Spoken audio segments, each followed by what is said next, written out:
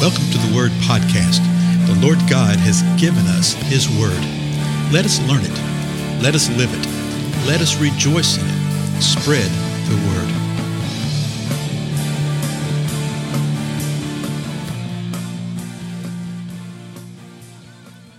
Blessings, everybody. This is Dale. Thank you so much for joining with me today on the Word Podcast. We are continuing our examination of the parables of Jesus. We're getting sort of close to the end of them. There's only two or three, maybe more, that we're going to look at, and they're in the Gospel of Luke. For now, I want us to continue through the 17th chapter of Luke. That's where we left off before, because there's just some interesting little things that happen in Jesus' life right here. And if you're going to look at, a couple of parables in the 18th chapter, you got to see what the 17th chapter is about, right? So here's Luke chapter 17, verse 11. And this isn't a parable. This is very much an encounter that the Lord Jesus Christ had. And we would do well to listen to this one, okay? Verse 11.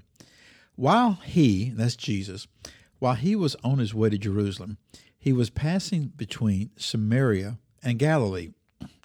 And he entered a village. 10 leprous men who stood at a distance met him, and they raised their voices, saying, Jesus, Master, have mercy on us. So let's just take a moment to where we can see what the scene is that's set here. Jesus is on his way to Jerusalem. He's passing between Samaria and Galilee. That's the interesting thing. Remember, the Jewish people had nothing to do with the Samaritans. They hated them. He comes into a village, and there's 10 leprous men, and they were standing at a distance. You thought the social distancing thing was a new thing, right?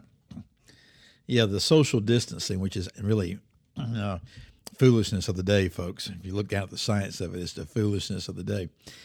But these folks were leprous, and they were always demanded and commanded to stay at a distance because it was a very, very contagious disease. So they stood at a distance and met him. So that they're meeting him, but they're off at a distance. Well, how do you meet him off a distance? It's because what it said in verse 13. They're raising their voices, and they're saying, Jesus, Master, have mercy on us. So they call him by name, and they call him Master. They're acknowledging that he is the Master. The word literally means chief commander. Chief and commander of what? Well, of them, of mankind, of all creation. And then they cry out, have mercy on us. Verse 14. When Jesus saw them, he said to them, go and show yourself to the priest. And as they were going, they were cleansed. There's so much going on here. If you go back and look at the priestly law, the Mosaic law, the Levitical law, there's a lot that's said about skin conditions, okay? Particularly leprosy, but even things in leprosy is, what's the name of that? I think, is it called Hansen's disease, I think, is what we consider to be leprosy proper. But when you look at the scripture, you find out that there's all sorts of problems with the skin that are addressed there. And so the scripture tells us what to do with these things. I mean, down to the detail, if it's a white sore with a black hair in the middle, you do this. If it's a red sore with a white hair in the middle, you do this. I'm serious. You read this in the Old Testament. And so what they were to do, they were to remain isolated for a certain period of time normally. Then they would go show themselves to the priest. Well, the reason they went to show themselves to the priest was to show and to prove that they were clean. In other words, they're not leprous anymore. They don't have any type of disease anymore. The priests were the ones who determined that. But look what happens. Jesus tells them to go and show yourself to the priest. When Jesus tells them that, they are not clean. They're unclean. They're leprous. Okay? Highly contagious. And he says, go show yourself to the priest. They would have known what this meant, even though, we'll see in a minute, certain things here. As they were going, they were cleansed. See, when they turned around and when they went on their way by faith in what the Lord Jesus Christ had told them to do, when they did that, as they were going, they were cleansed. Can you imagine these 10 lepers? They yell for Jesus to show mercy. He says, okay, y'all go and show yourselves to the priest. And they knew what that meant. They knew what that would entail. They turn around and they go and they are cleansed. Verse 15. Now one of them, when he saw that he had been healed, turned back, glorifying God with a loud voice, and fell on his face at Jesus' feet, giving thanks to him. And he was a Samaritan.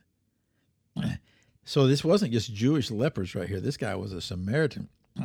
Verse 17. Then Jesus answered and said, were there not 10 cleansed? But the 9, where are they? Was no one found who returned to give glory to God except this foreigner? So that tells us that there were Jews involved with the unclean ones here too. And Jesus said to him, stand up and go.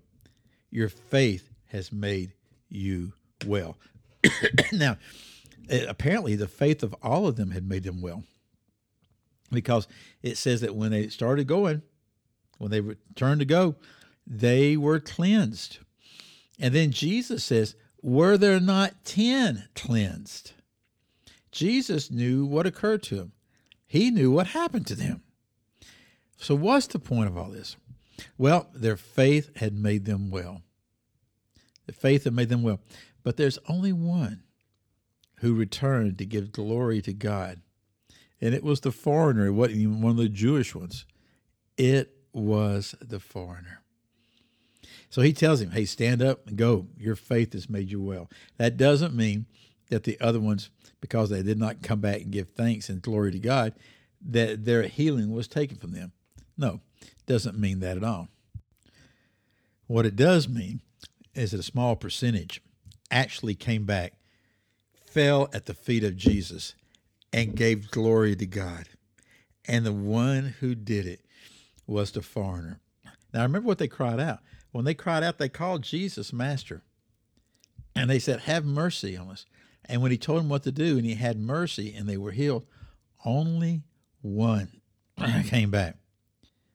Jesus was dumbfounded by this in a good way, or maybe not a good way, in a very human kind of way. He's asking a question. Who's he asking the question of? Well, it's the people standing around. Were there not 10 cleansed? But the 9, where are they? Was no one found who returned to give glory to God except this foreigner? I remember the whole context of this flow what's been happening in chapter 16 and 17.